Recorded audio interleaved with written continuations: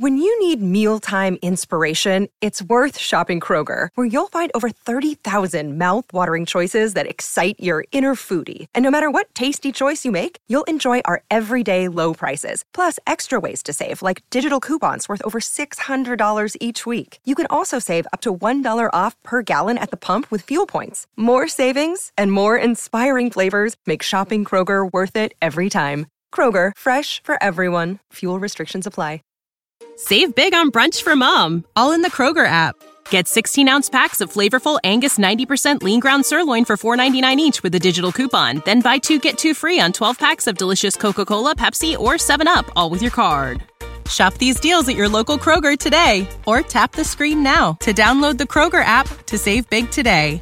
Kroger, fresh for everyone. Prices and product availability subject to change. Restrictions apply. See site for details. Ladies and gentlemen, thrilled to have you here for another epic debate. And want to let you know, if it's your first time here at Modern Day Debate, we are a neutral platform hosting debates on science, religion, and politics. And we want to let you know, no matter what walk of life you are from, folks, we really do hope you feel welcome. We're glad you're here. And also want to let you know, folks, we are thrilled for an upcoming debate as friend Samuel Nassan and other friend of the channel, Matt Dillahunty, will be on debating next month on whether or not Jesus fulfilled prophecy. So that is one you don't want to miss, folks. So hit that subscribe button and that little notification bell to be sure you don't miss it, as it's going to be a good one. And also, folks, really excited, want to remind you, as we have these debates, our goal is to both create a neutral platform, but also we want to encourage you to focus on kind of narrowing in your critiques on the arguments rather than the people. We really do appreciate our guests. We're super thankful that they're with us today. And so please do keep your criticisms aimed at the arguments rather than at the person. And so with that, what we're going to do is introduce our guests and give them a chance. I want to let you know, folks, their links are in the description right now at the very top of the description. So if you want to hear more from our guests during this debate, they're waiting for you right now. You can click on those links in the description box below. So we are thrilled to have our guests, though, and so we want to say thanks so much. We'll start with Doug and just say, Doug, thanks so much. It's a true pleasure to have you back. And if you'd be willing to share what people can expect to find at your links, we're thrilled to have you here. Okay, well, yeah, thanks for the opportunity. Basically, if you go to dougwills.com, which is my blog and Mablog, on the landing page there, you can find a link or a connection to pretty much everything that I'm involved with. So on the front page of Blog and Mablog, which is dougwills.com, you can connect to New St. Andrews College or Logos School, Christchurch, the whole shooting match. Absolutely. Well, thanks so much, Doug. We're thrilled to have you back. And Ben, glad to have you back as well. What can people expect to find at your link in the description? Yeah, so they can find, there's a link to my Twitter, and they can find the YouTube channel and podcast that I host, which is called Give Them an Argument, and pretty much everything else, the columns I write for Jacobin and all of that, you can find at benburgess.com. Absolutely. Well, thanks both gentlemen. This is a true pleasure. So what we're going to do is we're going to jump right into it, folks.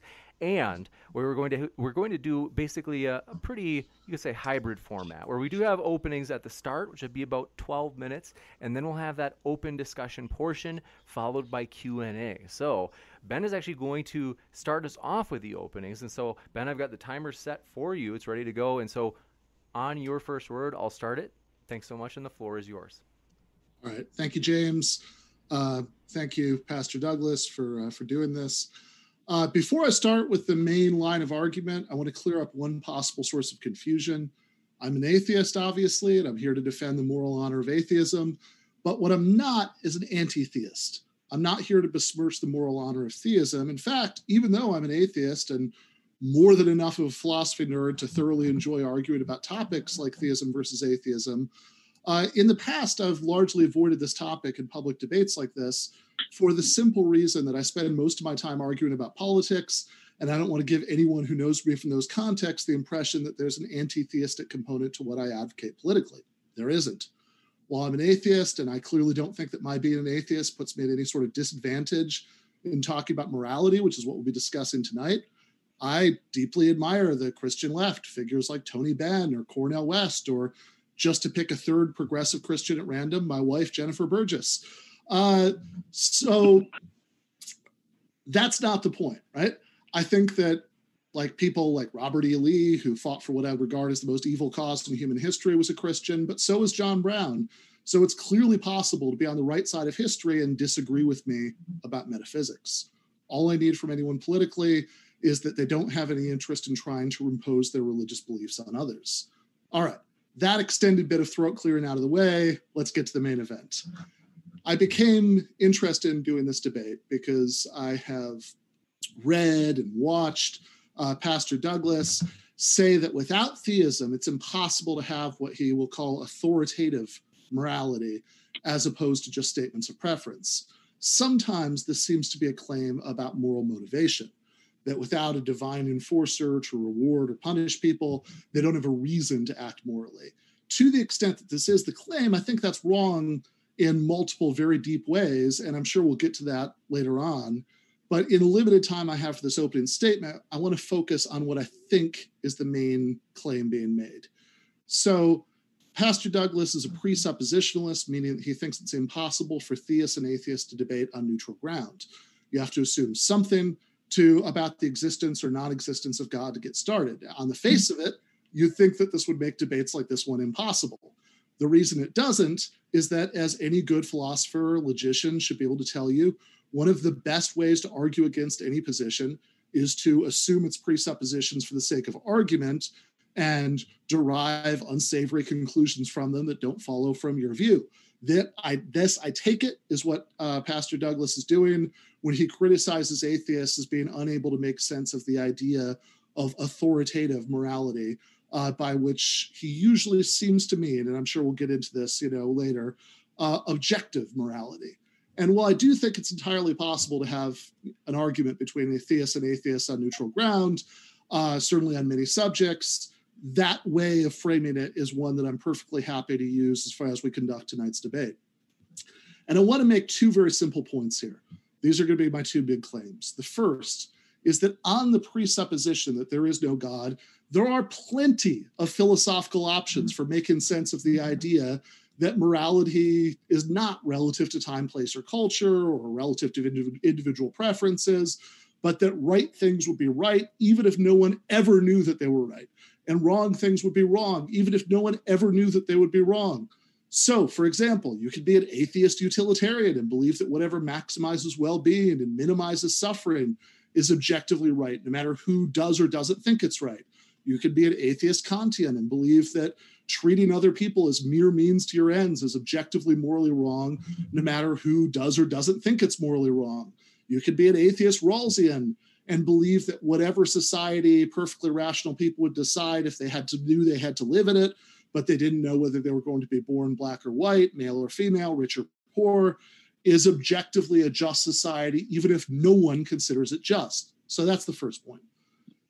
Now, maybe you don't find any of these options plausible. Maybe you think, as many philosophers, including some atheist ones, have, that there's a deep philosophical problem with making sense of the idea of objective morality, of what would that even mean for morality to be objective? Well, if you think so, that brings us to the second point, which is this one. If it's a big philosophical problem, how to make sense of objective morality, accepting for the sake of argument the presupposition of theism does literally nothing to solve that problem. It doesn't help in any way.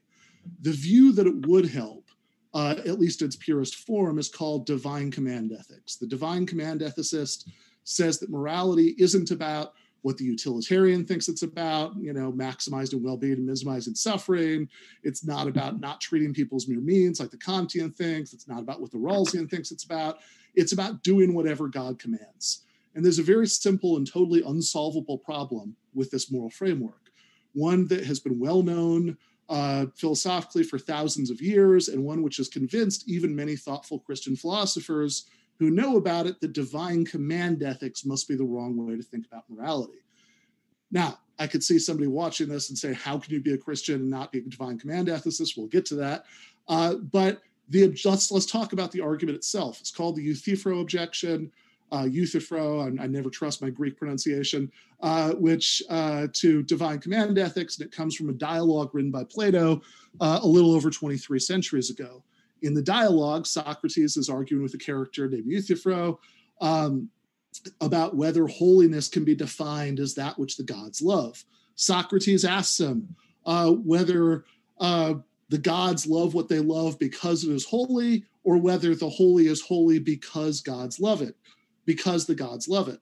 Translated Socrates' challenge into the terms of tonight's debate, the question is whether what God commands us to do is morally good because God commands it, or whether God commands it because it's good. So start with the second option. If you say that God commands it because it's morally good, then you've just stepped out of divine command ethics. You've just accepted that it's good for some reason other than that God commands it. If, on the other hand, it's morally good because God commands it, then you have this problem. If God hypothetically had commanded you, thou shalt kill whosoever shall annoy you, and rape whosoever you shall lust after, and thou shalt not under any circumstances be kind or charitable or help little old ladies cross the street, then you would have to say that murder and rape would be good, and charity and kindness and helping little old ladies cross the street would be morally bad. That's absurd. And note that it's absurd in exactly the same way that moral relativism is absurd. It's absurd in exactly the same way that it would be absurd to say that if the Nazis had won World War II and killed everyone who disagreed with their actions, or brainwashed everybody who was left to think that exterminating Jews was morally right, then it would follow that from that the exterminating Jews would be morally right. If you think that's absurd, in exactly the same way, you should think that thinking that murder and rape were morally right if they'd been commanded by God would be morally good. In fact, the more we think about this objection, the more that we can see that divine command ethics is a form of relativism. It says that morality is relative to God's arbitrary preferences. And a quick word to any Christian viewers who may be encountering this argument for the first time. If what you're thinking right now is, oh, but God wouldn't command these terrible things because those things are bad and God is good, you've just rejected divine command ethics. If God wouldn't command them because they're morally bad, then their moral badness must be logically independent of God's commands. This is why philosophically sophisticated Christians understand that to make sense of the idea that God's commands are objectively good, they have to give up divine command ethics and say that God commands good things because they're good, not the other way around. They could still say that reading the Bible or praying for guidance is a good way to find out what's good and bad, because God, on their view, is all-knowing, and so, of course, he would know all the moral facts as well as all the other kinds of facts. But whatever you think of that claim, it's a completely different claim than saying that God's will is what makes morally good things morally good and morally bad things morally bad, which I think is what Pastor Douglas is going to need to say in order to make sense of the idea that it's impossible to make sense of objective morality on the presupposition of atheism. Now, some people who want to hold on to divine command ethics think that it somehow helps to start talking about how God's commands aren't arbitrary because they flow from God's nature. Trust me, that won't help. The reason it won't help is because it leads to the exact same problem again. It just pushes it one link up the chain. So the question now, if God's nature is kind and merciful and steadfast, is, okay, what if God's nature had been cruel and capricious and unforgiving? Would that therefore be a morally good nature? In other words, is what makes kindness and steadfastness and forgiveness good the fact that that happens to be God's nature, or is that God's nature because God is a morally good being? It's exactly the same problem.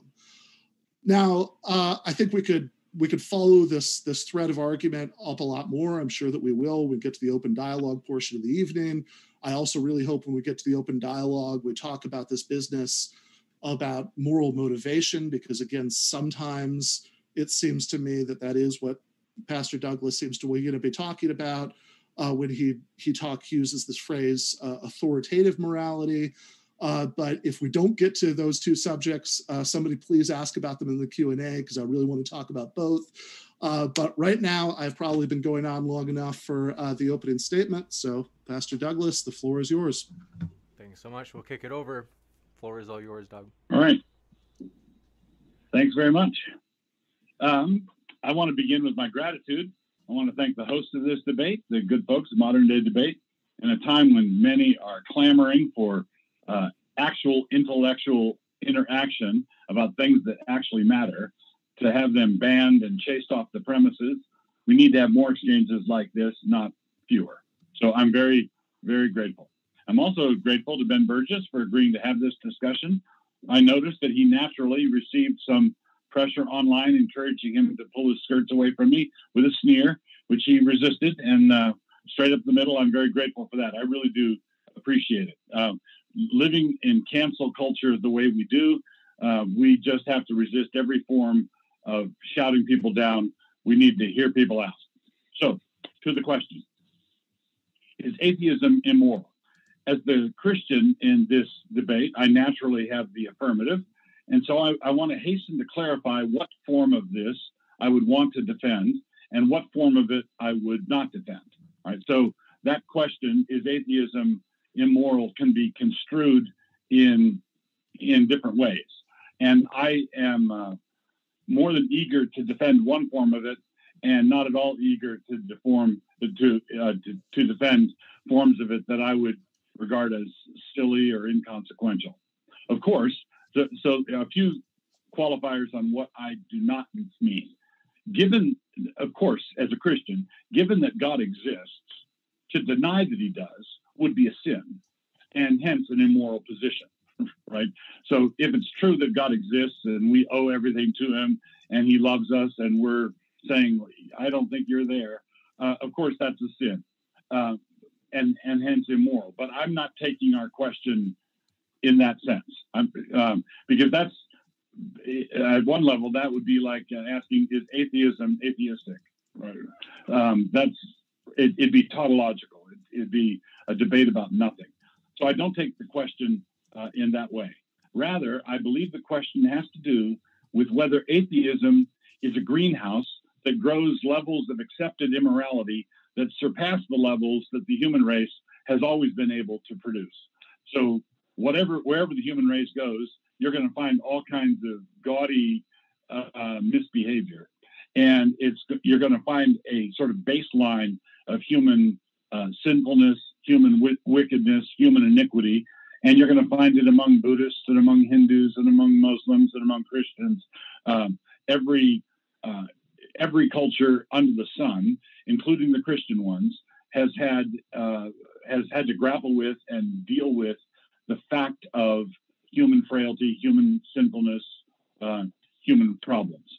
So I'm taking this as, is atheism something that takes it to the next level? I can't argue that atheism is immoral because atheists have been known to sin, because everybody does. Right? That wouldn't prove anything. So, is atheism a greenhouse that grows these things to a level that is out of the ordinary? If sins were pumpkins, does atheism produce prize winners for the state fair? Does atheism produce really big pumpkins? And I believe, actually, the answer to that question is yes. But I think you have to zoom out and look at the big picture. And that leads to the next qualifier. I'm not maintaining, for example, that if I lived next door to Ben and my wife and I were going on vacation, that his atheism would somehow require him, as soon as we disappeared around the corner, to run over and burn down my house. I don't believe that is what we're discussing. I don't believe that.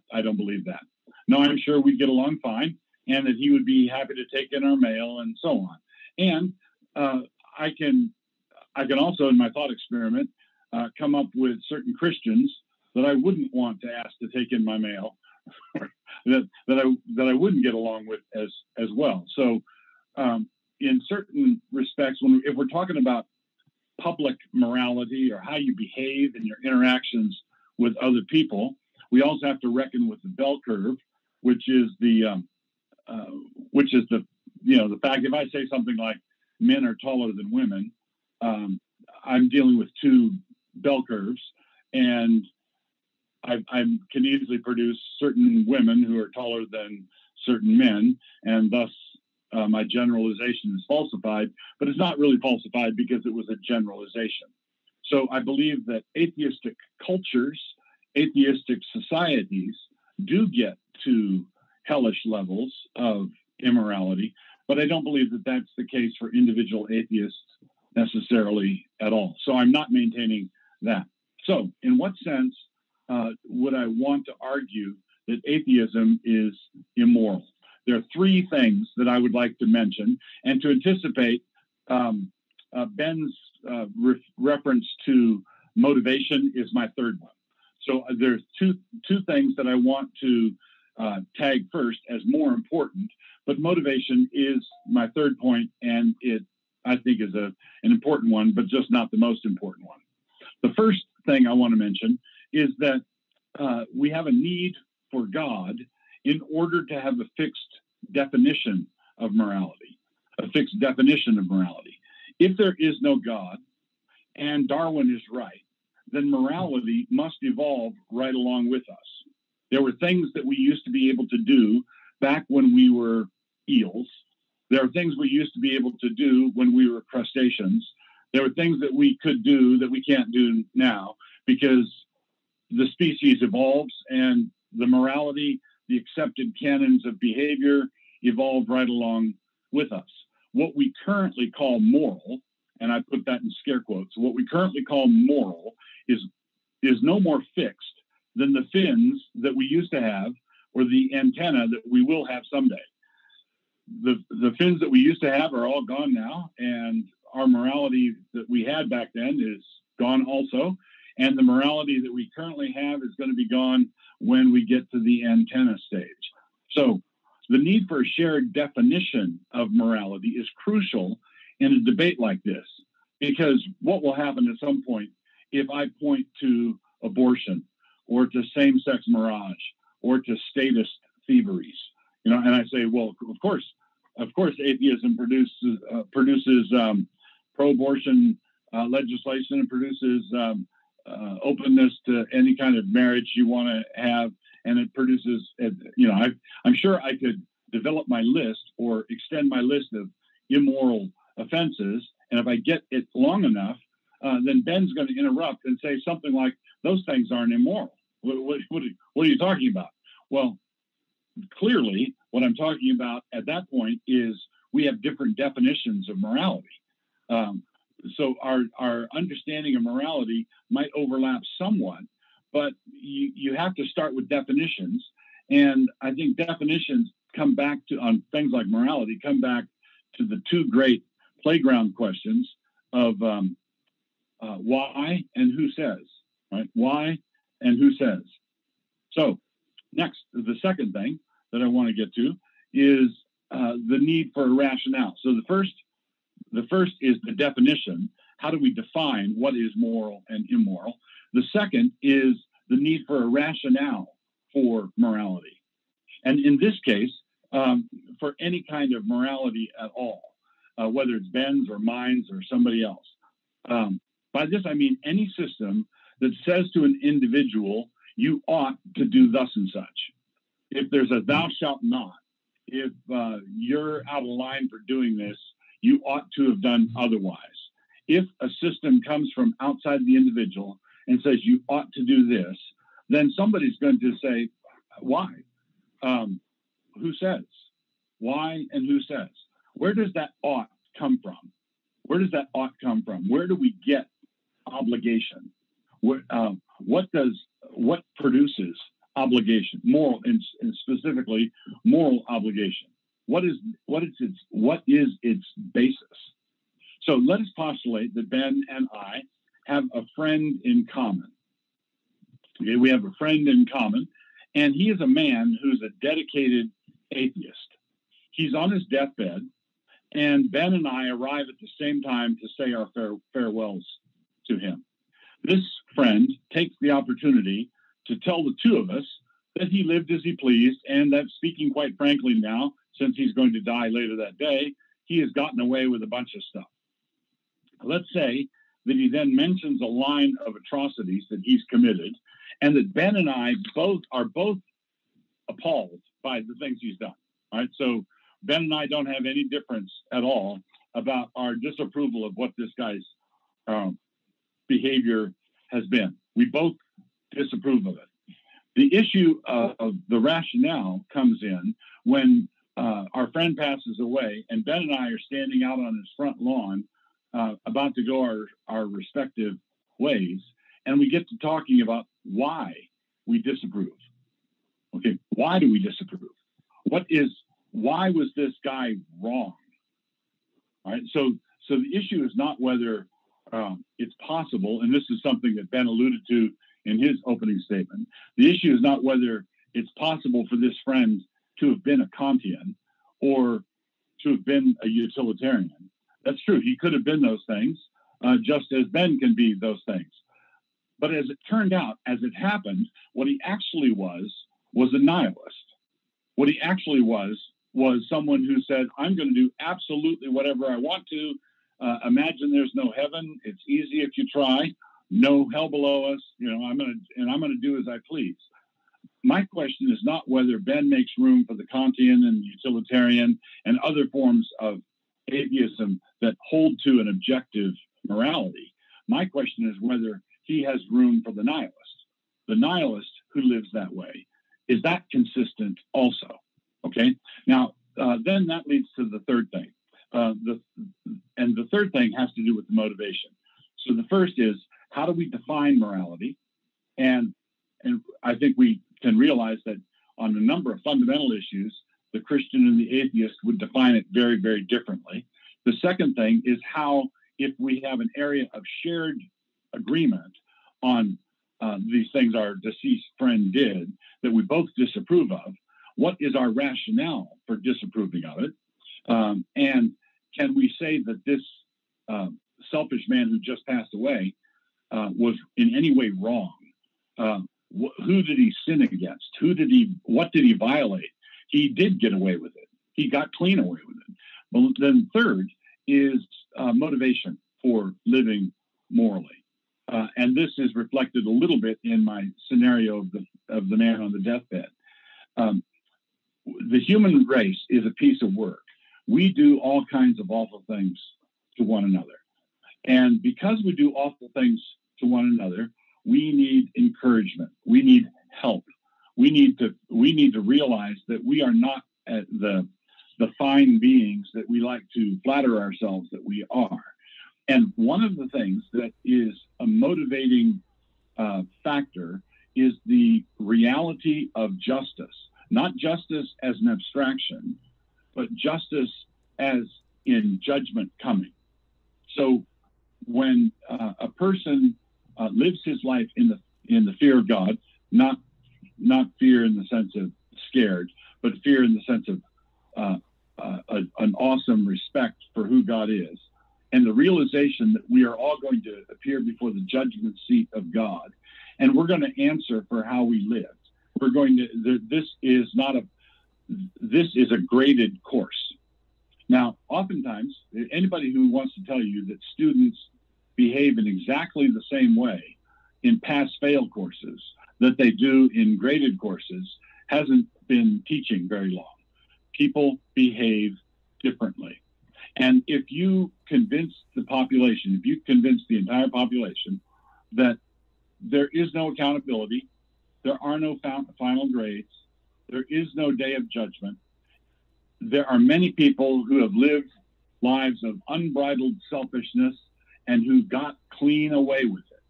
If you convince them that that's the way it is, there will be a number of people who will aspire to that. And when they aspire to that, the atheist is not in a position to say, you're making a wrong choice. Says who? Why is that a wrong choice? All right, I'm good there. Thank you very much. We'll jump into the open conversation. Want to let you know, folks, we are on podcast. If you didn't know, we're really excited about it. We've gotten a lot of positive feedback. And so pull out your favorite podcast app and see if you can find us. And also want to let you know, if you're listening via podcast right now, our guests are linked in the description of the podcast as well. And so you can hear plenty more from our guests by clicking on those links in the description. And with that, we'll kick it over to the open discussion portion. And so thanks, gentlemen. The floor is all yours. Yeah, so there's a lot going on there. So one of the first claims was that there's going to be a certain amount of immorality in any human society, but that you're going to get more immorality given widespread atheism. Now that's an empirical claim, so that's actually testable. We don't just have to speculate about it. And granted, the experiments that we have are not laboratory pristine, because there are other factors that confound it. But it is striking that they don't seem to bear out what Pastor Douglas is predicting here. That so if you look at the countries in the world with the highest rate of irreligion, you'll see places like Sweden and Denmark that also have much lower rates of things like murder and rape than the United States, which is one of the most religious countries in the first world. Of course, as I said, why'd you leave out the Soviet Union? Well, we can talk about the Soviet Union too, but first let's talk about Sweden and Denmark. And of course, I think that this is not a pristine laboratory experiment because they have a lot more irreligion than we do, but they also have more of what you referred to earlier as statist thievery, which I take it means redistributive taxation, welfare state, stuff like that. All that bad stuff. Yeah. Well, I tend to. I won't blame your Christianity for your having that opinion. There is a long and honorable list of Christians who disagree with you,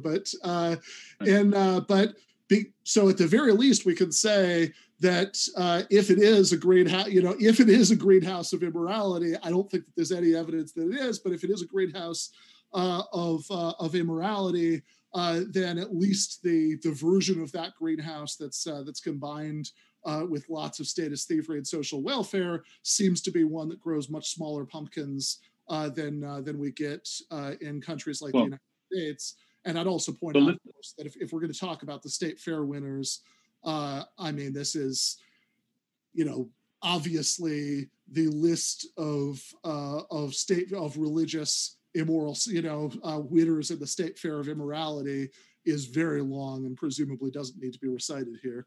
So let me start with that and then work back to Denmark and Sweden and so on. Let's take a famous Christian atrocity that really was an atrocity, the Spanish Inquisition. Okay, take something like the Spanish Inquisition, which was horrible, offensive to God, bad, wicked, I'll call it every name you want me to call it. But the Spanish Inquisition, over the course of its history, was responsible for about 2,000 executions. That was Stalin on a slow afternoon. Okay, so basically, when we're looking at the iniquity of atheistic regimes, I'm thinking of places like North Korea, Soviet Union, godless places. And when I go to places like Scandinavia, this is where my point about the definition of morality comes into play, because the Scandinavians are immoral in a different way than the Soviets were. So you're likely, if I went to Scandinavia and said, does their godlessness have anything to do with pornography use? Okay, the answer is yes, but I think it would be much, much less likely that a Swede would run over and burn down my house. The Soviets would take me out of my house, burn down my house, and send me off to the gulag because I was thinking, thoughts that I ought not to think.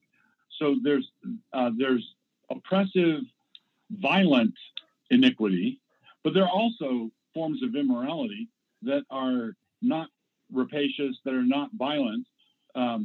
Sweden hasn't invaded anybody lately. They're not running concentration camps. But that doesn't mean that there's no immorality there, right? So this goes back to the question of definition. Your initial example about the kind of immorality you're most likely to get in Sweden, and you brought up use of pornography and said that we could attribute that to their atheism. Again, I think the empirical data doesn't really back that up. The two states in the United States that have the highest rates of porn download are Mississippi and Utah. And I don't think that those are the two states with the highest rate of atheists. So I think that, again, whether the state fair results actually correlate with your prediction, I'm not convinced of. Now we could talk about the Soviet Union and the atrocities, that were committed under Stalin, which are certainly very real. But one problem with that is that if what we're going to focus on there as the problem is the fact that Stalin's particular ideology wasn't a religious ideology, that the governing party was atheistic, then you have a problem because Nazi Germany committed much worse atrocities, and their governing ideology was not atheistic. The most evil system that's ever existed in the history of the human race, chattel slavery in the American South, was one that was overseen by people who certainly saw themselves as Bible believing Christians. So I think that this claim that just even in terms of correlation, I think that this claim that we could say where there's atheism, then you're going to see more atrocities or worse morality. I think certainly, at least given that fragment of morality that we agree on, I think is going to be pretty dubious. I think that the problem with Stalin's Russia was not the fact that the governing party happened to be atheistic. It was the lack of political democracy and legal institutions that would stop the governing party from doing those things, which is not something that's a product of atheism. I mean, if anything, the struggle for democracy globally is something that had to contend against many centuries of Christian theology justifying, absolute monarchy. But I don't want to spend too long on this because you mentioned 3 points, and I think they're all important. So, I mean, unless you have more you want to say about this, I would like to. Well, let me ask you one question about it. One question, sure. Then we can go back to my 3 points, and sure. I want to get to your Euthyphro issue also.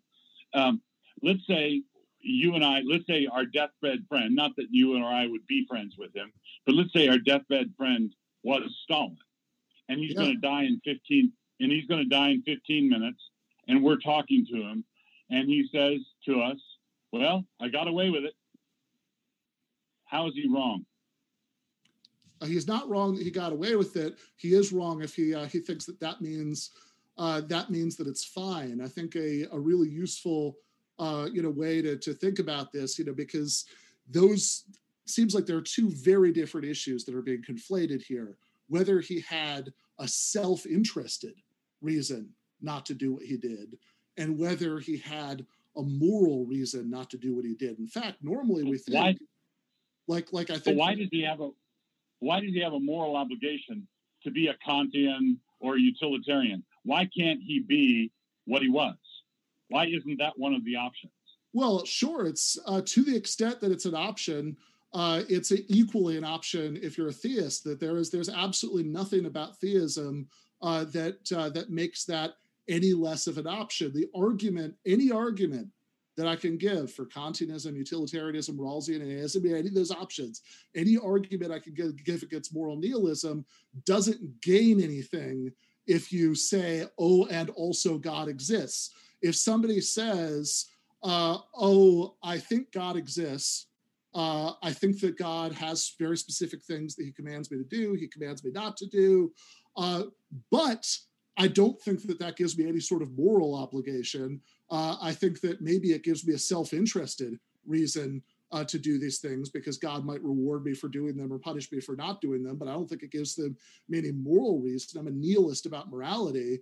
Then any argument you could give against that would be exactly the same as an argument that an atheist could give against them. They're just separate questions. Like I think a really useful way of seeing that they're separate questions is to think about like borrow a thought experiment from Rene Descartes in his Meditations a few hundred years ago, where he says, imagine that the world was created and is ruled over not by a kind and loving God, but by a wicked and cruel but all-powerful demon. And Descartes was making a point about knowledge, but we could run with it in a slightly different way and say, imagine that this all-powerful demon had created all the things that you think that God created, a physical world, a bunch of people to populate it, and an afterlife. And that the demon was going to reward people who tortured and killed innocents by sending them to heaven. He was going to punish people who had maybe helped try to save people from being tortured and killed by sending them to hell. Now, certainly in this world I'm describing, you would have a self-interested reason to torture and kill and all that. But I hope we agree that it wouldn't be a moral reason. We wouldn't morally admire people who tortured and killed in order to get on the good side of the all-powerful demon. We wouldn't morally condemn people who... Why not? Well, again, any possible answer to that why not that you could give, I can give. There's nothing that theism adds to it. In fact, I would say we would morally admire people who knew about the demon much more if they were protecting innocents from being tortured and killed, knowing full well that this meant that they were engaged in the ultimate act of self-sacrifice, that they were leaping into the eternal lake of fire. And it, again, this seems like if you think that relativism is a problem, if you think that it's bad to think that morality is just up to, the whims of a person, I don't see why it's any better to say that it's up to the whims of a different kind of being, if indeed it is up to their whims. If it's not up to their whims, then we seem to be in the other fork of the Euthyphro dilemma and say that there's something else that makes it good, which is the reason that God commands you to do it. Okay, so I promise to jump over to the Euthyphro issue in 30 seconds, but I want to make one final point about our friend Stalin. Yeah. So if I'm talking to Stalin on his deathbed, and I'm talking to the Grand Inquisitor on his deathbed, and I step into their respective worlds, I say, Stalin, given your atheism, let's assume your atheism is correct. Well played, man. You got away with it. All right? If your atheism is correct, you pulled it off. If I'm by the deathbed of the Grand Inquisitor and I step into his worldview, there is a God who is ultimate justice. I step into that worldview. What I say to the Grand Inquisitor is, boy, are you in trouble, man. Okay, sure. But let's say let's make a third hypothetical that the Grand Inquisitor is right about what God wants. I would say what he's doing is no less morally loathsome because he happens to be right about what God wants. That would just make God not morally good. That wouldn't make the Grand Inquisitor. So this gets us full tilt into the Euthyphro thing. So I'm there now. Happy to talk about it. Awesome. So if God if something is only right because God commands it, then you've got the problem of God commanding evil and wickedness and so on, which you're describing right there. But if God is commanding things because they're good, then that standard of goodness is outside God, and he is submitting to it. And that standard of goodness is the word of the true God. There's a God above a God. In other words, God is answerable to someone or something. If God is answerable to someone or something, then he's not God. Well, okay. But hold on. Note that the response just assumes that morality must be God commanded, that the only place that morality can come from is being commanded by a God, which is exactly the issue and dispute right now. I mean, it just straightforward. So I wanted to question. you anticipated this at the tail end of your comments. I would want to say that God does, that righteousness, holiness, goodness these are all attributes of God. They're simply descriptive of the way he is. So it's not something that he could have created maple trees with pink bark. He could have done something different there, but he couldn't have created a world in which squares were round or in which righteousness was unrighteous, because that would violate his own nature and character. God can do anything consistent with his own nature and character. And his own nature and character as a necessary being means that he does not submit to outside authority. He's not bound to a standard of good outside of himself, and he can't create a standard of good that's contrary to the way he is. So these things are, and the other thing is that God is not a contingent being. So he is what he is necessarily. That means God is not just holy, he is necessarily holy. It could not be otherwise. That means, because Christians confess that God is an absolute being, not a contingent being. He's absolutely a necessary being, and his attributes of justice and righteousness and kindness and love are eternal, just as he is. All that is in God is God. And so consequently, it's like, for me to try to imagine Descartes' demoniac God is like trying to imagine a Platonic form, a Platonic realm of the forms where all the squares were circular. It just doesn't work. I can't get my mind around it, because God confesses, I am that I am. God is the way he is. And so consequently, morality is simply a reflection of his character. Christians want to conform themselves to the way God is. So, but again, if you say that God can't be other than he is, because God has eternally had this character, and it would be inconsistent for God not to have the character that he has, I don't really see how any of that makes it any harder to imagine a alternate world where, hey, maybe you don't want to call him God anymore because at this point, the being that we're imagining, maybe part of the necessary condition for counting as God is that he has that moral character. Fine, call him Shmad, right? So where Shmad exists, and Shmad is like God in every single way, except that his moral character is different. Instead of being steadfast, he's capricious. Instead of being, kind, he's cruel. And the question is, would that mean that those, in that world, would it be the case that cruelty was good because this happened to be the character of the being that created everything? And if not, why doesn't that mean that what counts as a morally good quality, a morally bad quality, a morally good character, a morally bad character, is independent of what character God has? Right. I would say that what you're trying to do is you're asking me to visualize as a thought experiment something that I can't get my brain around.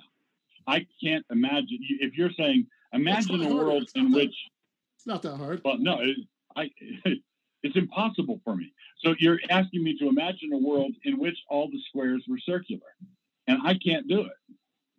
Well, I mean, first of all, I think, hey, Descartes was a believing Christian. He managed it. I think you should try. I think you should believe in yourself and try indeed to imagine it. I think you'll be able to imagine it.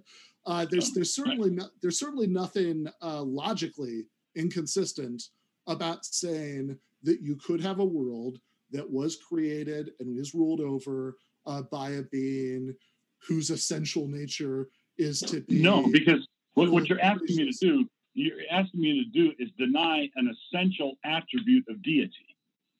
So if you're asking me to defend the Christian God by imagining that he's finite. Well, I mean, all I'm asking you to do, I'm not asking you to revise your view of how God actually is. All I'm asking you to do is presumably what you set out to do in your 3 points, which is to say, accept for the sake of argument something that you don't believe and see what follows from it. So that's what you're doing when you imagine that there is no God. You accept my presuppositions for the sake of argument. And that's also what you'd be doing if you imagined this thought experiment, and you said that rather than me being right, that there is neither a kind and loving God nor a cruel, omnipotent demon, or you being right, about there being a kind and loving God. I'm just asking you to temporarily accept and think about and see what follows from a third possible presupposition, which is that the world was created and is ruled by a all-powerful but cruel and capricious demon. And you're telling me that it's impossible, but I'm not really hearing a good reason why it is impossible. Okay. I'm not imagining. I will give you this one. Okay. I'll go this far with you. Okay. For the sake of this discussion, as the Apostle Paul would say, I'm out of my mind to talk this way, but okay. All right. You've talked me into it. God is the infinite, all-powerful, omnipotent fiend. Okay. If that's the way the universe is, and you take your stand defying this ultimate power, like you postulated doing, I can say that given that cosmos, that rebellion of yours would be incoherent. How would it be incoherent? You'd have no reason for it. Okay. Well, I'd have no self-interested reason for it, but I think ordinarily we think that moral reasons are deeply and profoundly different than self-interested reasons. But what reason can you point to? What reason? Again, what would you? What would you point to? Yeah, a moral reason is a reason that you're doing something because it's morally right. You're not doing something because you're morally wrong. So Kant, for example, would say that an action has moral worth precisely to the extent that it is not motivated by self-interest. Now, he thinks it has to be motivated by respect for the scene God would say, what do you, I would scene God would say to you, I'd say that why are you listening to Kant? I killed him. Well, I think that I would say that as powerful as this demon is, that he's not a very clear thinker. Because he's confusing two different issues. The demon is asking me what self-interested reason that I have. I'm talking about moral reasons, and moral reasons begin precisely where self-interested reasons end. That's why, like Plato in the Republic, he's asking people to consider, to figure out what they really think is morally just, to imagine a ring of invisibility so you could do whatever you wanted and get away with it. Says, what would you not do because you think it's morally wrong? What he's trying to do is he's trying to separate out the issue of what you're going to be morally rewarded. My question is morally wrong. Morally wrong by what standard? By what standard? Morally wrong by the standards of objectively correct morality, which again, I think there are arguments for all of the options that I've given for objectively correct morality. Now, if you don't find any of those arguments convincing, if you say no, I think that all of those options are wrong. I think that maybe there's a deep philosophical problem with making sense of the very thought of objective morality, then all I would say to you is, okay, but if that's true, if there is this big problem with how to make sense of the idea of morality being objective, adding on, well, God exists to your set of assumptions is going to do exactly nothing to alleviate that problem. Why not? Well, we talked about the Euthyphro objection earlier, but the point, but really, I think that if you're going to say that it does something, the burden of proof is on you, and all you've told me, right, with all this business about Stalin on his deathbed and all of that stuff, is about that not doing what God says is going to go badly for you, which, look, I'm an atheist. I believe that not doing what Stalin said in Stalin's Russia was going to go badly for you. That doesn't mean that I don't admire, Trotsky and other dissidents. That doesn't mean that I do admire people who win along to get along. And similarly, I'd say on the cosmic scale. So all you've given me is a reason to think that it would be if God exists, it would be in your interest to agree with God about morality. But that's a completely that's just my third from an argument for God's beliefs about morality being objectively correct. I do agree with you that I argued that motivation matters. And I do agree that self-interest, Jesus said to fear the one who can throw both body and soul into hell. So it's not wrong to take self-interest into account. But that was my third point. My second point has to do with the rationale. When you say things like it's objectively immoral to obey this ultimate demoniac God, it's objectively immoral to obey the demon who created all things. My question to you is why? By what standard is it immoral?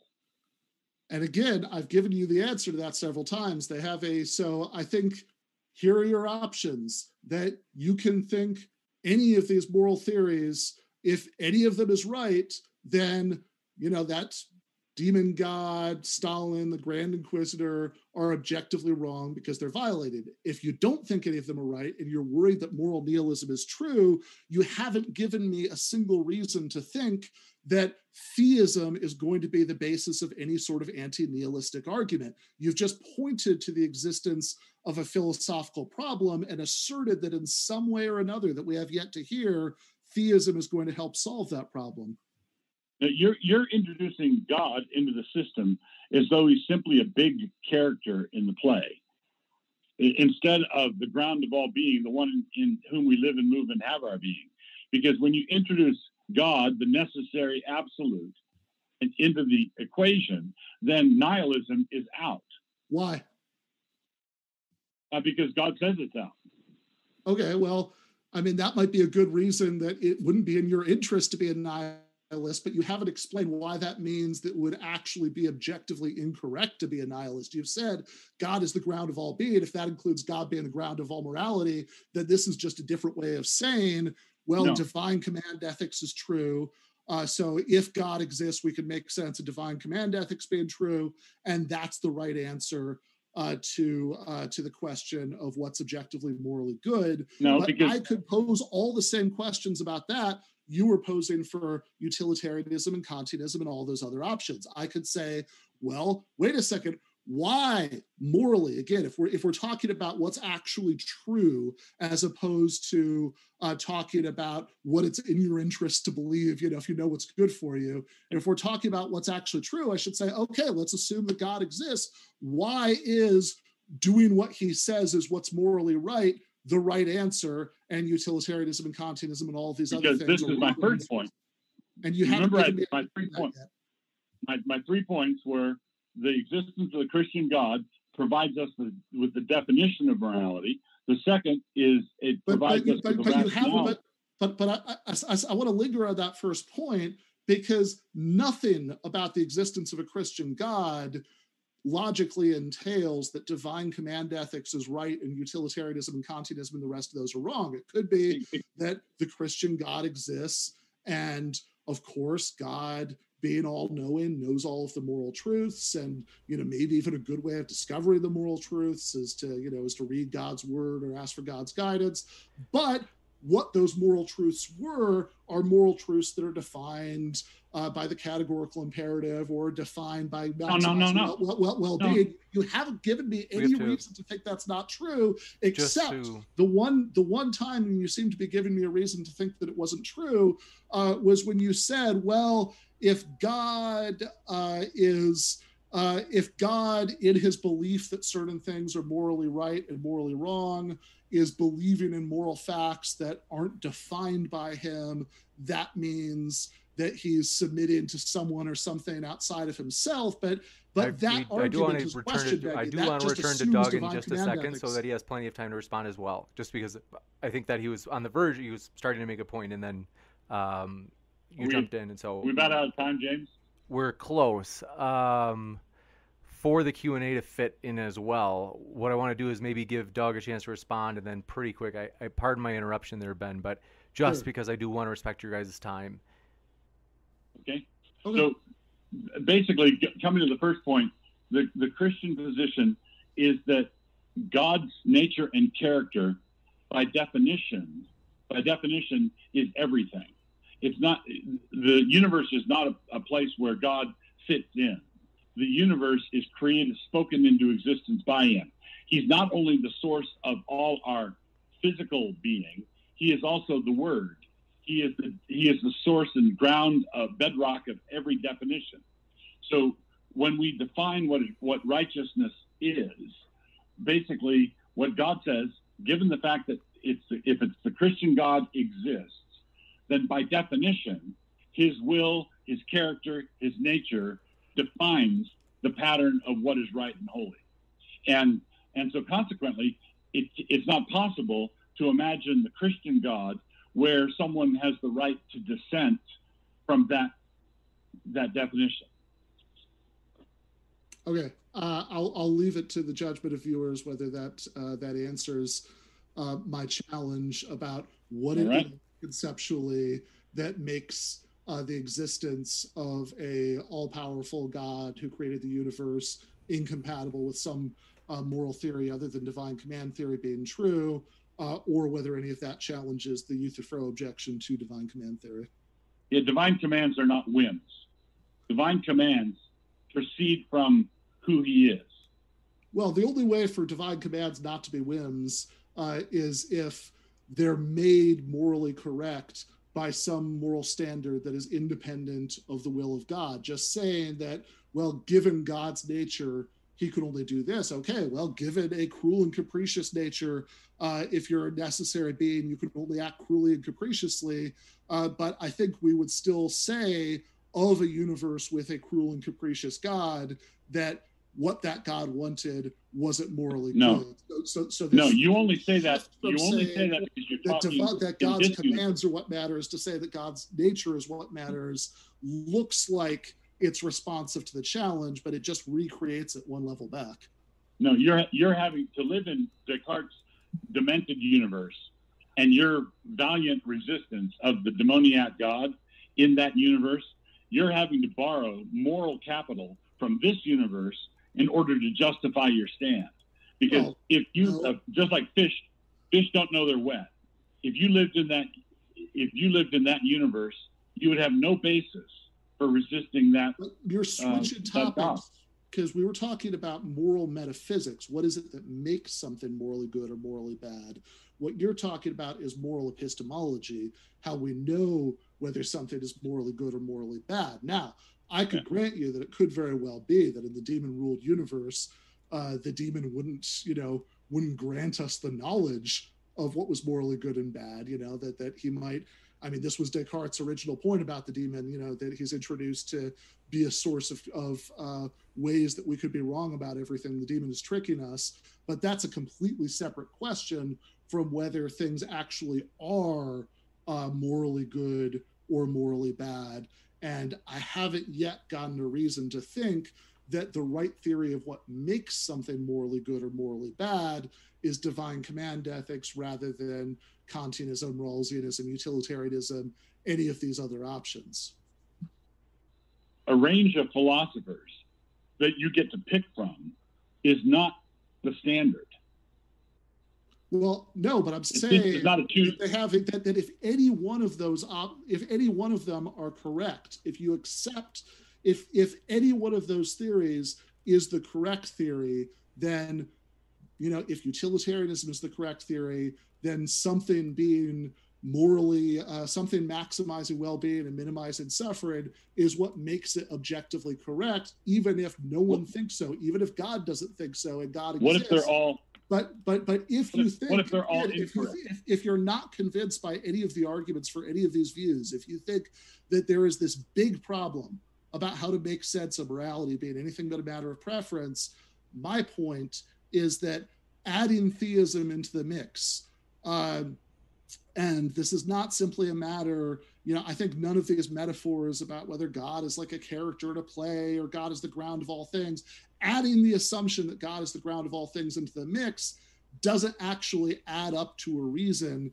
to think that divine command ethics is the right theory of morality. If you want to do that, you still have to make that argument. So just pointing to, there's this philosophical problem about how to make sense of objective morality. Now, I'm not necessarily convinced that is a huge problem, but let's say for the sake of argument that it is, adding theism doesn't make that problem any more tractable.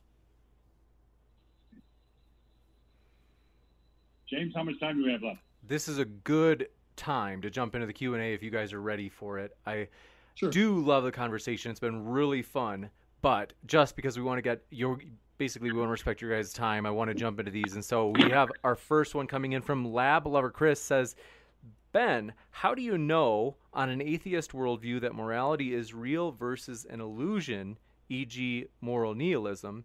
And is it the same way that theists know God exists?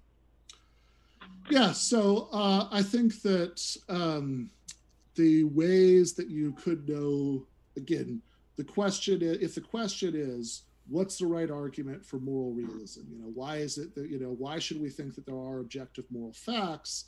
Then there are certainly arguments for that you can make within, the assumption of atheism. There are arguments that you can make that those aren't convincing. But I think the larger point that we want to keep our eyes on is that adding the premise that theism is true is going to do absolutely nothing to help defeat, moral nihilism. The same way that if you think that if we lived in that world that was ruled by an all-powerful demon, doing what that demon that wouldn't make doing what the demon commanded morally good, then you should be able to see why just postulating the existence of a God who has certain ideas about morality is not enough to show that those ideas are correct. It might be enough to show that if you know which side your bread is buttered on, you'll do what God says.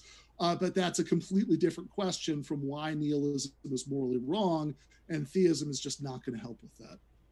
Gotcha. Next one. Do we both respond to these questions? I think so far we can give you guys a couple of those kind of quick rebuttals because we don't have too many questions yet.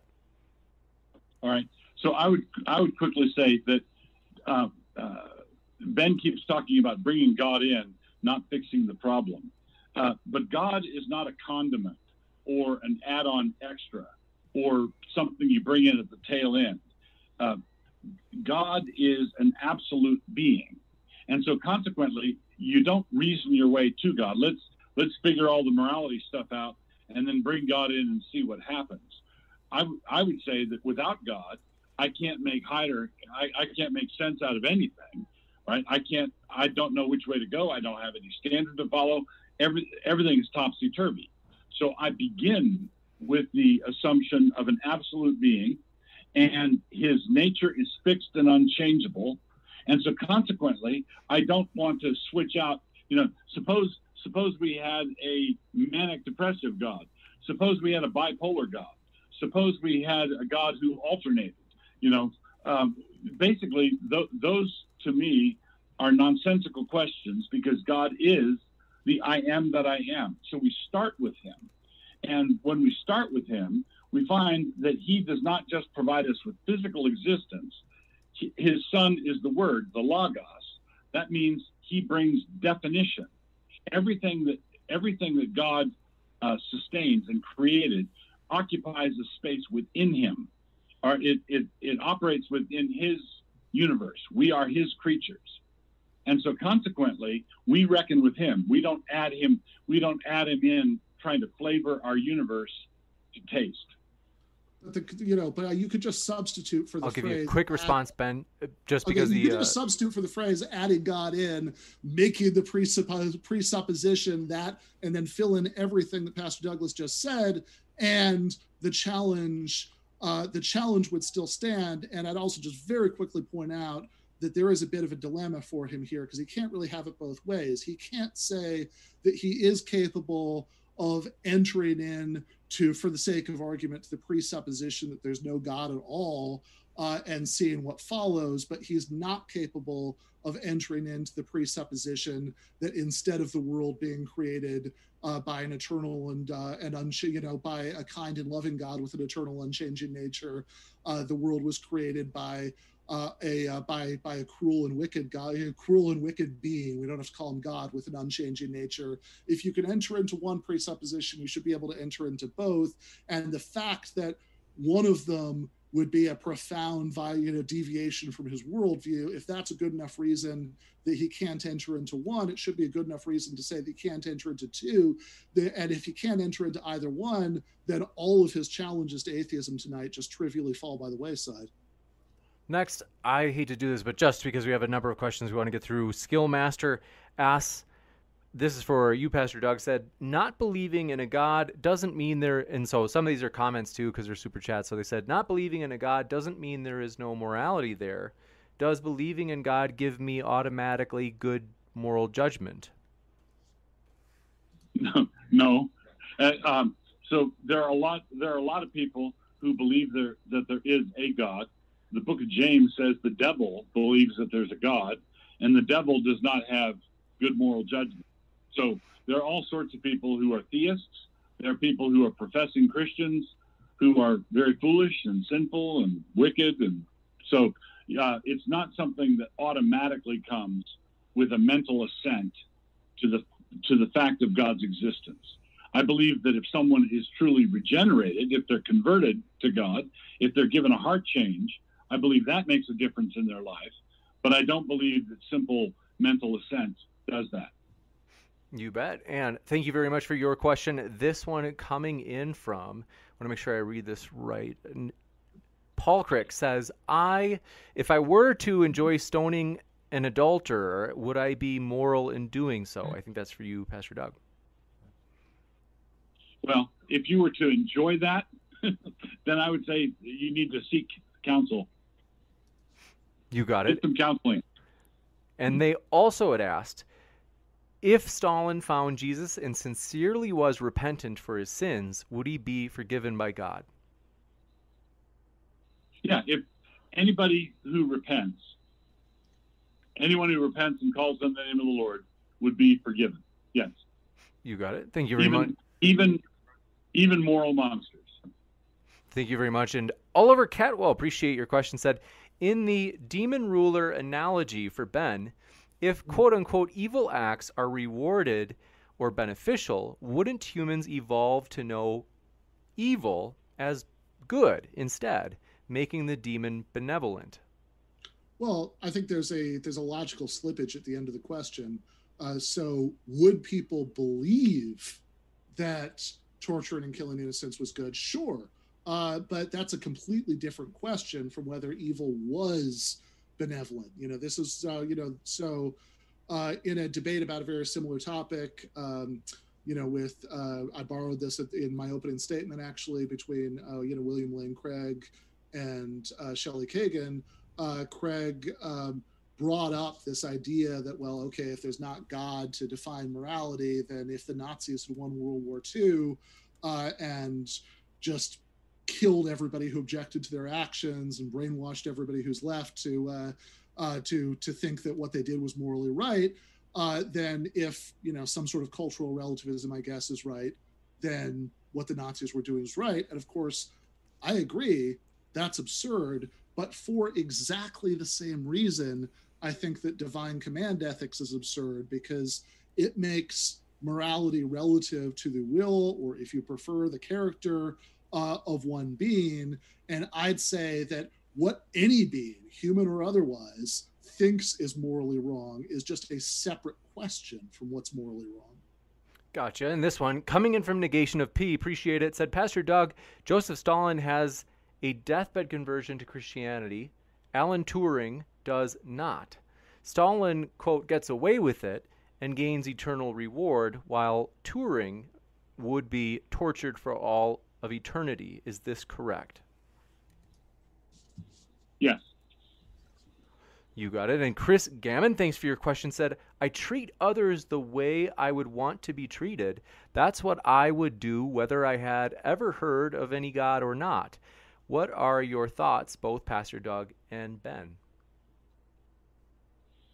I would say that's a fine statement of the golden rule, and you'd like to think that maybe you could come up with that all by yourself, but Jesus taught it, and it's been in our culture for centuries. And I believe that we have to ask, by what standard? Treat others as you would be treated makes a whole lot of sense to us, but I want to argue it makes sense to us for a reason. We're created in the image of God. He gave us a sense of morality. It's not, it's inbred. We have an understanding of natural law, and it's revealed to us in Scripture. We can't say that independent of all that stuff, I would like to think that I would be a good and decent person, because I would say, by what standard? If you're the standard, you can alter it at will. If you're not the standard, then I have to ask, where did you get it? So if the standard comes from outside, where did you get it? If it arises from within, why can't you change it? Well, so I think there were three different things going on in that answer. The first one was the claim that we believe in the golden rule because it was taught by Jesus, which is clearly falsified by a quick tour through world history. That certainly in the same time, approximately the same time and place, but a bit earlier, in the Babylonian Talmud, Rabbi Hillel gives a version of the golden rule. That's before Jesus. Confucius gives a version of the golden rule. That's way before Jesus. So I think Confucius says, "Don't do to others what you don't want them to do to you." And as C.S. Lewis points out in Abolition of Man, Jesus contributes a great advance. Do to others what you would have them do to you. But I grant the fact that I said I referred to natural law, and so that was your second answer, which I agree is much better than your first answer, because the first answer, again, you have certainly very golden rule-like statements long before Jesus, and certainly broadening our horizon beyond the golden rule in every human culture that's ever existed. So I grant that. I grant that. Yes. Christians or atheists or pantheists or polytheists or animists, everybody had made moral claims. Quite a few of which, not all of which, but quite a few of which would line up with the fragment that Pastor Douglas and I agree on. So I think that the natural law claim is better. That it's not a matter of a cultural inheritance from Christianity. It's a matter of what's inscribed in the human heart, on your view, by God, sure. But then I think the question, again, is, are you going to separate the question of what humans believe is morally right from the question of what is morally right? So, and again, this is where, sure, if you had that demon-ruled universe, then perhaps the demon would use his power to make sure that nobody held, nobody believed in the golden rule or the categorical imperative or anything like that. But I would say that that's as irrelevant to the moral question as the Nazis winning World War II and killing everybody who objected to their actions is to the question. Ben, what you're doing, what they were doing is wrong. What you're doing is you're standing in a bucket and carrying yourself upstairs with it. You can't do this. What you're doing is you're saying, I am going to point to the fact that there is an objective morality that arises from nowhere, that comes from nowhere, and I'm going to postulate that it's there, even though the one who created everything disagrees with it. So they have a... Where are you... But, well, again, though, I have... Who died and left you king? Well, I don't actually think I'm a king, which is why I think that to figure out what's morally right and wrong, we have to reason together about it, which is what I'm trying to do here. Which I think, by the way, is a much better idea than deriving morality from a fundamentalist interpretation of Christianity. Because if you want to look at the history of state fair winners, that's where you get some of the worst of them. But you're helping yourself in this bucket analogy to the assumption that somehow or another, making the presupposition of theism rather than this presupposition of atheism helps make sense of objective morality. And we have yet to hear an explanation of how that works. You've told us that God's ideas about what's moral or immoral are essential and unchanging and part of his nature. If true, flatly irrelevant to the question. You've told us that people that, that the Grand Inquisitor would have a reason, would have a self-interested reason to wish that he'd done otherwise because he was about to be punished, which again, if true, is just irrelevant to the philosophical question of what makes something more objectively morally true. And if you think that's a big problem, then all your work is still ahead of you when you say, well, theism is true. Okay, fill in the spaces here. How do we get from theism is true to God's nature is objectively morally good? This one coming in from, appreciate your question. It's from Tom's Chair, who asks, if God can say that killing babies is morally permissible or required, then is that God's standard flawed? Is that the last part? Is that God's standard flawed? Correct.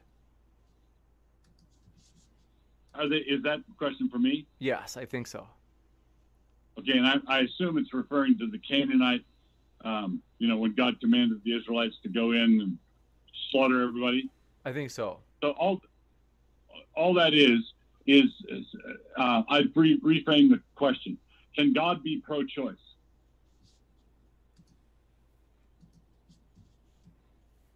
Apparently, yes. So, sorry, was that addressed to me or James or just? No. I was answering the question. If God, the Lord gives life, the Lord takes life. He is the one who has authority over that. So consequently, when someone dies of a heart attack, God's not guilty of murder. He's simply taking back what he gave in the first place. So God's command to exterminate the Canaanites was holy, righteous, and good. Well, that's. I think that once you've reached the point in an argument where somebody is justifying genocide, then that's not. Maybe it's a coincidence that they hold that position, and that they they could also independently have the right idea about what the objective foundations of morality, but it's certainly not a good sign. We must. Well, go ahead. We must move to the next question. This one coming from Samuel Lilholm. And folks, we will not get to all the questions, so just want to give you a heads up that anything that we've gotten in so far, any new submissions, we won't be able to read for sure just because we have limited time. But Samuel asks, if design is undeniable and if design equals morality, and in parentheses, crooked and straight lines / harm and health, wouldn't atheism be inherently immoral because they deny said design? And then they say, denying truth is inherently immoral? Question mark. Oh, I mean, this was one of the first things. That's for you, Ben. He wasn't gonna that he actually wasn't gonna claim, but he sort of said it'd be trivially true, but he'd be question begging to say it, right? I mean, am I missing something? Is this question for me? That was a question for you, I thought.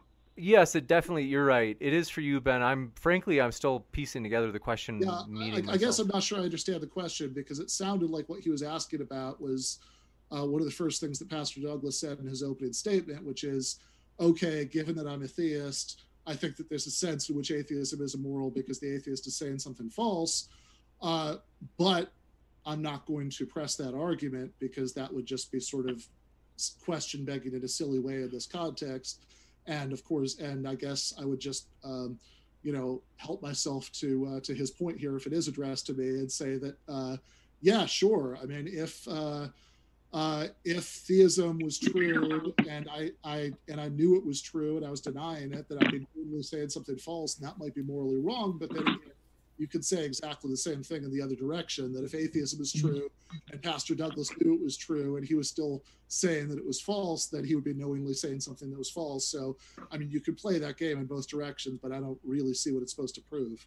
You got it. And this one comes in from Ask Yourself, last one we've got here, and they asked, or I should say Isaac asked, Doug said that the evil God world is impossible, like a squared circle. To avoid Ben's question, what's the contradiction in an evil God idea? Make sure it's a formal... I can't understand the abbreviation, but so that's the question, though, and the rest of what they said I couldn't understand. But I guess they're saying, is an evil God a contradiction? In what way would it be a contradiction akin to squared circles for Pastor Doug? Okay, so this goes back to the point I've tried to make a number of times. God's existence is necessary. He's not a contingent being. If God exists, he exists necessarily. God didn't happen one day. It wasn't like there was nothing, and then all of a sudden there was God, and then he made the world. God exists necessarily from everlasting to everlasting. He inhabits eternity. He identifies himself as I am that I am. So God's self-existence, his aseity, his immutability, are all characteristics of his unchangeable nature. So if you're starting from that, there's no way to get a contender evil God in there. He can't be toppled, and you don't start with a vacuum and then decide what kind of God are we going to put in there. Ben is exactly right, is that you can, for purposes, imagine the world that your opponent is talking about and run a reductio and say, here's what I think happens there. All right, you can imagine it that way. I can't imagine an evil God, as I told Ben. I can't get my mind around that. And to an earlier point that I wanted to say, where Ben made a fair point, I honestly can't get my mind atheism either. So the absence of a God is just as difficult for me as a malevolent God. I can't imagine it, but I can put that concept as a placeholder in an argument and run it out, but I can't really understand it. I can't really grasp it. But I guess what I don't understand is if you can put that into placeholder in an argument that, because, if God exists necessarily, which by the way, there's a classic argument for this, the ontological argument. I don't think it's a very good argument, but we can have that discussion another time perhaps. But if God exists necessarily, and also has the nature that he has necessarily, if both of those things are true, then to the extent that would make a God that had a different nature like a square circle, it would also make no God like a square circle. Because you're saying, what if something that exists necessarily didn't exist? I agree with that. So if I do. Okay, good. So if you could still say, okay, let's assume that this square circle exists. Now, here are all these unsavory consequences of atheism. Then it seems to me that you should be able to answer questions about if this other square circle, the world being created by a eternally and necessarily existing cruel being existed, would it be the case that being's commandments were morally good? I don't really see what the disanalogy is supposed to be. Here's how it works. I can't imagine square circles. I couldn't go to the board and draw one. I can't get my mind around square circles. But I can run a reductio on that. If someone said, imagine a world of square circles, I would say, well, I can't imagine it really, but I can tell you this. If the world had square circles in it, geometry is shot. No more geometry. I can say that, right? So but if you're saying no more geometry, that means that you can, in fact, reason about what would be true in this world. And if you can do that for atheism, you should be able to do that for the world created by an all-powerful demon, and you're going to face that higher order Euthyphro problem. Would that all-powerful demon's character therefore be morally good? So let me just throw one quick thing in. I hope it's quick, about the ontological argument. I don't believe the ontological argument proves the existence of God, but I do believe the existence of God proves the ontological argument. You got it. Thank you, guys. Want to say, folks, our guests are linked in the description. So if you'd like to hear more, it doesn't have to stop. You can click on their links below, which are in the top of the description. And if you enjoy this debate, hit that thumbs up. We appreciate it. I know I sure did. Thank you very much, Pastor Doug and Ben. This has been a true pleasure to have you guys. We really appreciate you spending your time with us this afternoon. Thanks, James. Thanks very much. Ben, thank you. Yeah, thank you, Douglas. Absolutely. And so what we're going to do, folks, is I'll be right back with a post-credit scene where I'll just let you know about some of the upcoming debates. And with that, we'll say, keep sifting out the reasonable from the unreasonable, folks. I'll be back in just a moment. And once again, huge thank you to our guests. Save big money now on new siding from LP SmartSide at Menards. Update and beautify your home with your choice of 13 timeless colors of pre-finished engineered siding.